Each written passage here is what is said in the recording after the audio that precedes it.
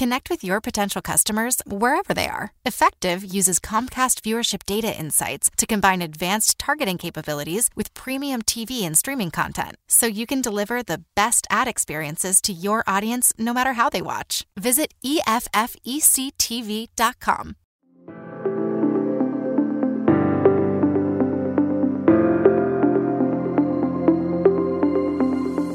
Welcome to the Grit Daily Startup. I'm your host, Sebastian Rusk, and this is a podcast about what goes on behind the scenes at startups. The good, the bad, and the gritty. Let's dive in.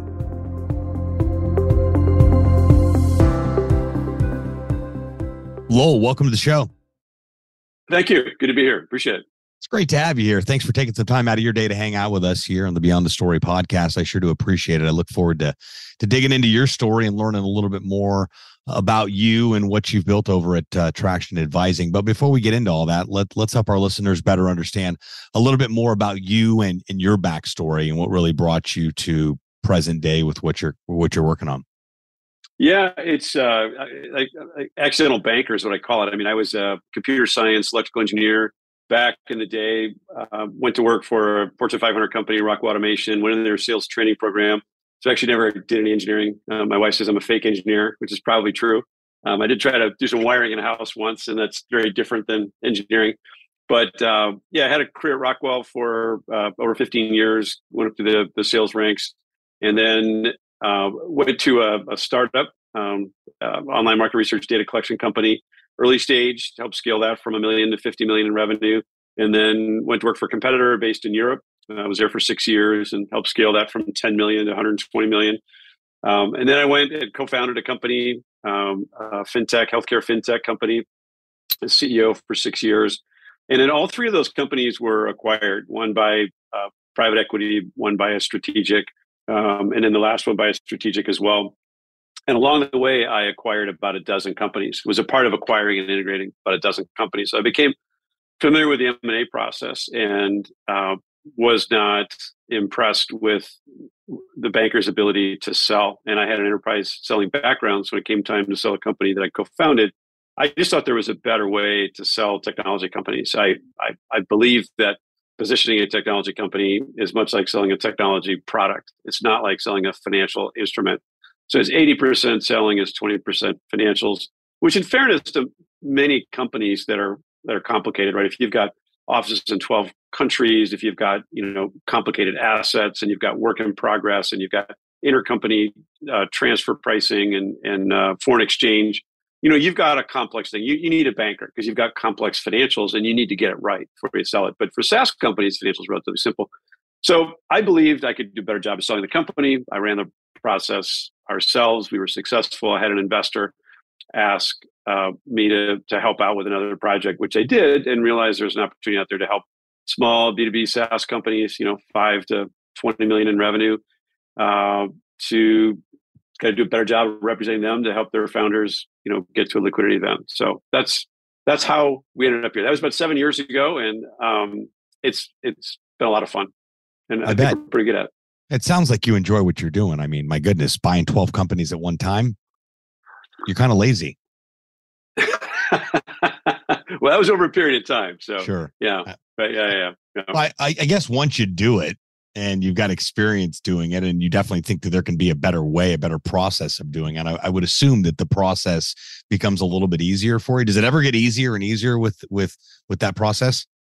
It does. I think, a sales process is a lot about walking the buyer through the buying process, right? Buying a company is not trivial. You don't just say, it's not like, buying a new refrigerator. You say this was, it's a big deal. There are a lot of different moving parts internally. So understanding how the buying process works is a little bit of the hidden advantage that I've got. I just know I've lived that side of it, right? It's that say if you haven't done it, you just don't always know the conversations, the backstories, how HR is involved, the CTO. So it's just a little bit different. And then, it just having a sales background, I love selling. I've been involved in it my whole career. And, one of the things I tell people, you would never put your CFO in charge of sales and marketing, right? So why would you hire a financially driven company like bankers to sell your company. I mean, it just doesn't make sense. Most CFOs would be bottom quartile salespeople, right? But in fairness, it's just a different skill set, right? Salespeople would be terrible CFOs for the most part. They would be awful, right? You would so you would never put your SVP of sales in charge of your finances because it would be disastrous. So they're just different skill sets. But just historically, when companies were complex, financially, bankers were required it. But they're just not natural salespeople. So it's a bit of a process, but there's a lot of art to it in nuance and reading body language and people, understanding obstacles, identifying people's concerns. There's a lot of emotion that gets involved in it, as logical as we'd like to think a lot of these big deals are. Honestly, even billion-dollar deals, there's often emotion and ego and paranoia. All of those things get wrapped up. So you have to understand the human side of the equation to get deals done as well. And what does that human side look like? Let's talk about that for a minute, because I find that interesting, because usually, from the outside looking in, you think, of course, these deals, they either happen or they don't. And if they don't, well, we move on with our day. And if they do, people are excited and happy. But that in between, just like you got done saying, there's a lot involved with that process and human emotions and that entire side of things. What are some of the things that you've experienced through that? Most of us are wired fairly similarly, at least at some level, right? There are a lot of different opinions, stuff like that. But at the end of the day, most people, they want to do a good job. They want to be successful. They want to make money. They want their boss to be impressed with what they do. They want some sense of achievement. So it's on both sides, by the way. It's for the sellers got issues. There's things that they're afraid of, or things that they don't understand. So kind of protecting them. But then on the buy side, ultimately, people will buy a company because they think it benefits them. They're not doing it because they want to make you wealthy. Somehow it selfishly benefits them, which is fine. So part of it is understanding what that might be. Is there a product gap? Are you based in Europe and you want to move into the US, or in the US you want to move into Europe? So you want to buy a company that's similar, that's based somewhere else. And then understanding, will it be successful? Or helping them understand, hey, it's a $5 million company today, but they've got 100 customers. You've got 10,000. If even 10% of your companies adopt it, that the company's now 10 times what it was before. That's a pretty low bar. And helping them understand why it would be successful. It's kind of reaffirming why things would work. But part of it is there are a lot of different reasons. We had remain unnamed. I remember a VP did an acquisition once at a company I worked for, and that had a bad year. And he said, well, if we do an acquisition, it scrambles the numbers and we kind of start over again. So it kind of masked the bad year. So, it was a little bit tongue in cheek, but there's a little bit of seriousness behind it that it helped to buy them more time, to take the spotlight off them. So there are a lot of different reasons and emotions why people would do what they want to do. And sometimes it really is driven by, I want to win. I want to be powerful. I want to be number one.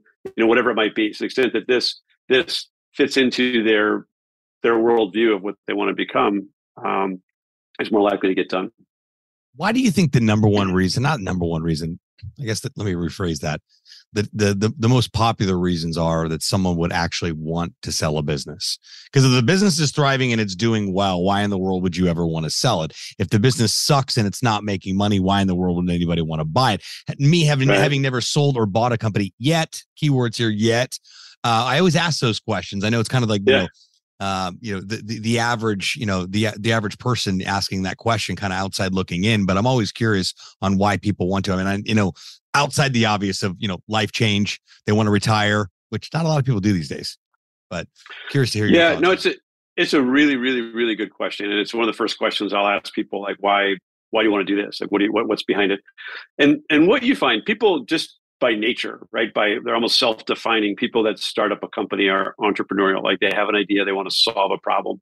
And at some point when you're successful, it becomes operational, right? You can't have everyone, once you've got 100 employees, you can't have everyone being entrepreneurs and creating new and different ways to deliver products to people, right? Because it's chaos on the customer side. So it just by necessity becomes more operational to scale it, which can be less interesting. Some companies, oftentimes entrepreneurs, particularly on the tech side, they're going to build they want to be a unicorn, right? They want to build $1 billion company.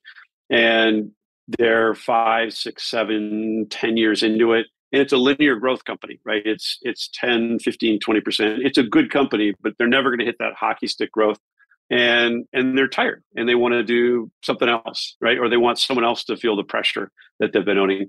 The other piece I would say is often someone will be 5, 7, 10. If you're a 5 to 10 to $20 million, ARR decent company, the multiples on that, just pick a median multiple of 5, right? That's a 25 to $100 million company. That's a lot of money. And often people have all of their eggs in one basket. We talk about their personal balance sheet. They've got significant personal wealth and it's not liquid. It's all in that company. And something could disrupt that dramatically and make it go away. So it gives them a chance to take some money off the table.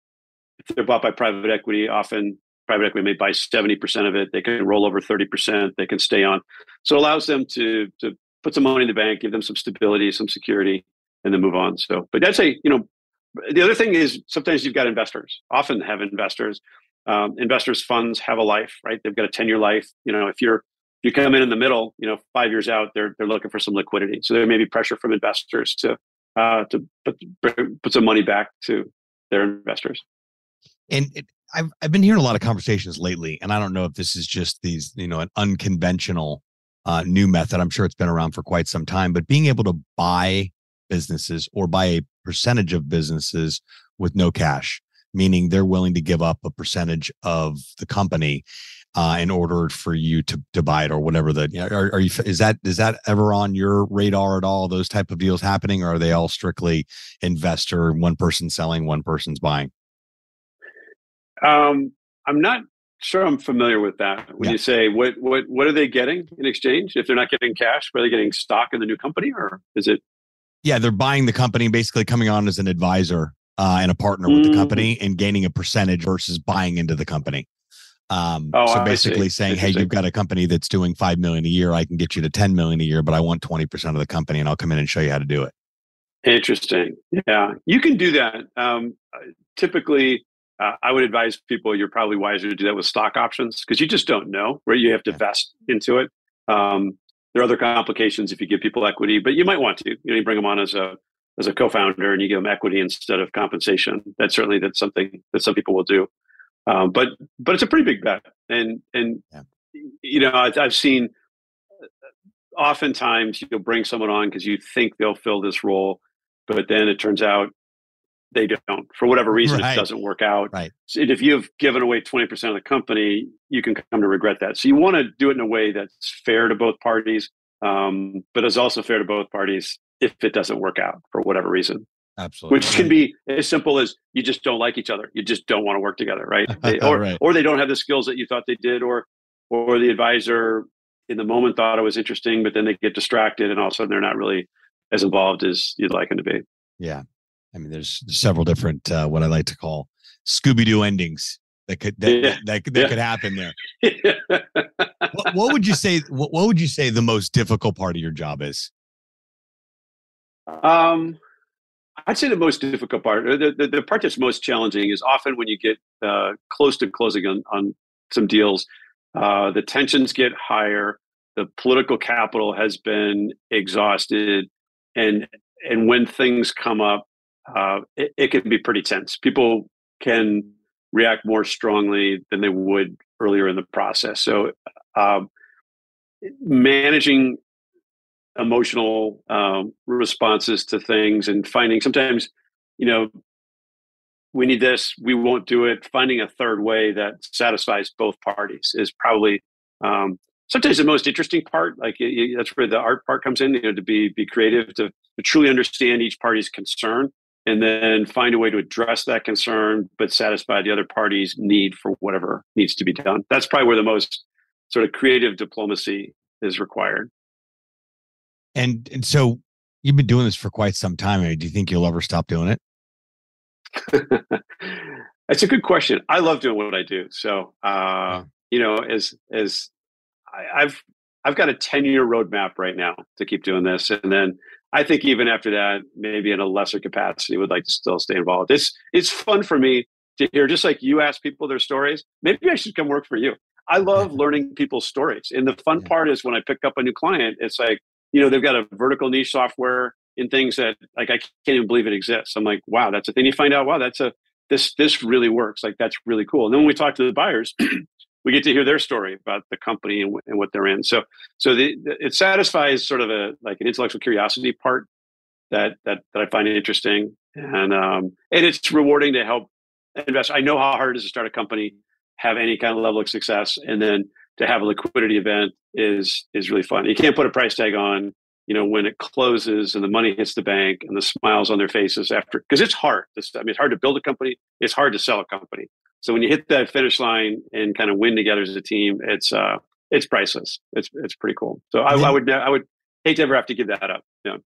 Well, as soon as that's all done, you get to start all over again. You do. Yeah.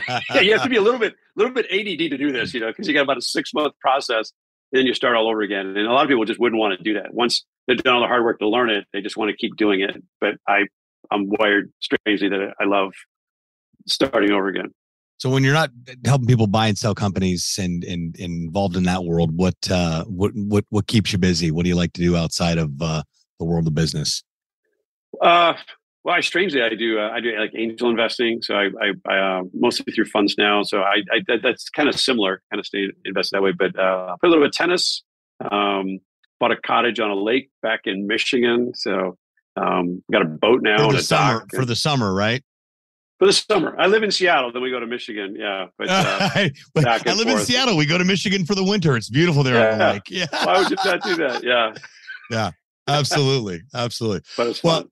I bet. So it sounds like you're doing life right, Lowell. You're enjoying what you do. You do what you love what you do, and enjoy yourself all the way through the process. I think this day and age that our business becomes more, it really complements our life and our lifestyle a lot more than it ever used to. Before it was, Monday through Friday, 9 to 5, and then you got the weekends and holidays, and you live your life. Now everything, especially after the past couple of years, we figured out how to do just about whatever we need to do to just operate with life and business and keep it going. So it's been great to hear your story and learn more about you and what you're doing to help businesses acquire and be acquired. Obviously, work that matters keeps the world going round, as well as the world of business going round.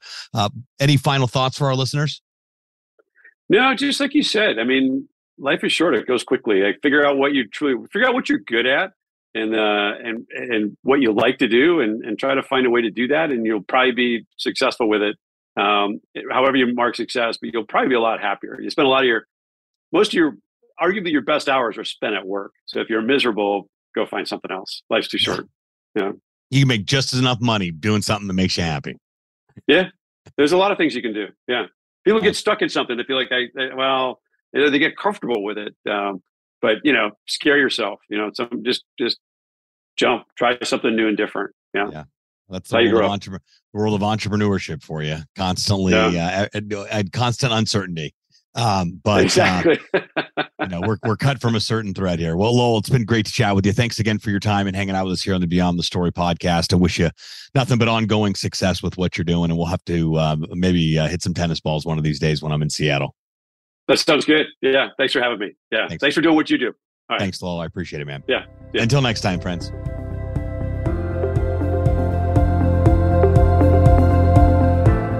Thanks so much for tuning into this episode of Grit Daily Startup. If you haven't done so already, make sure you're subscribed to the show wherever you consume podcasts. This way you'll get updates as new episodes become available. This podcast is brought to you by gritdaily.com, the premier startup news hub. More information at gritdaily.com. Once again, I'm your host, Sebastian Rusk. Until next time, friends.